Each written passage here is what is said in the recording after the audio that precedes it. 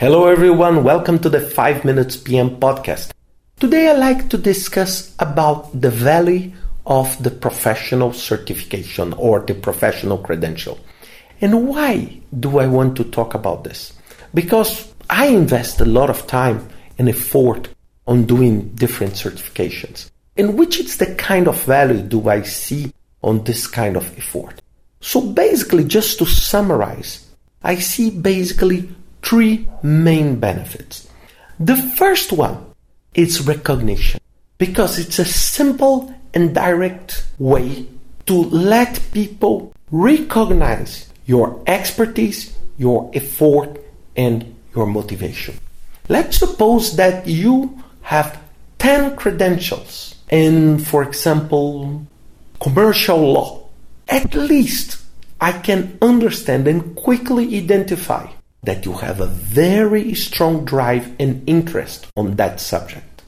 So if you are looking for a partner, a professional partner, or an employment, or a client, this is something that will demonstrate and recognize your interest and potentially your expertise if it's a serious credential on that topic. The second one is what I call universality. It means a good credential. It's not only in your country or in your neighborhood.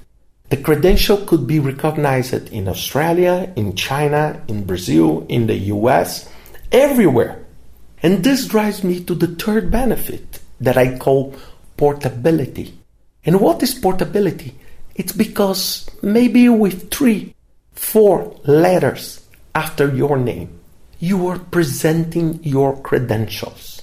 So if you have strong credentials, of course you raise my attention. And I don't need many times to read your full CV to identify your strengths and your interest. For example, if you have a strong project management credential, it will mean for me that you have put effort to learn that topic, that you, second, have obtained a passing score on that specific credential. And third, you have interest on that topic, because unless you are crazy, you will not invest in something you don't want or you don't think it's valuable. My final aspect is that let's understand that credential is something that adds on the top of your profile and your graduation, your undergrad studies, your professional experience. Don't think that this will replace, and this is a very, very big mistake I see. A lot of people that think that, for example, let's take an example of the very popular certification PMP from PMI. That people, I get the PMP credential, now I can manage a project of a nuclear power plant. Look, let's not be silly. The PMP credential was not created to give this kind of credential. It's a portable recognition, like a driver's license. What a driver's license means to you?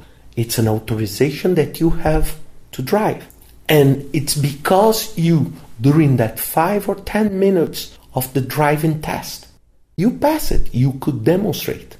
So let's not evaluate this up to the extreme, saying, okay, now because you have a driver's license, you can become a Formula 1 pilot. Look, take it easy. It takes much more steps to do that. So it's very, very important that you get the credentials, but also you get the strong and solid experience. The strong and solid experience through an MBA course, through your undergrad. It's just insane to think that a PMP will replace an MBA course. This is just insane. And it's pointless. They add, they do not replace each other. Think about that and see you next week with another 5 Minutes PM podcast.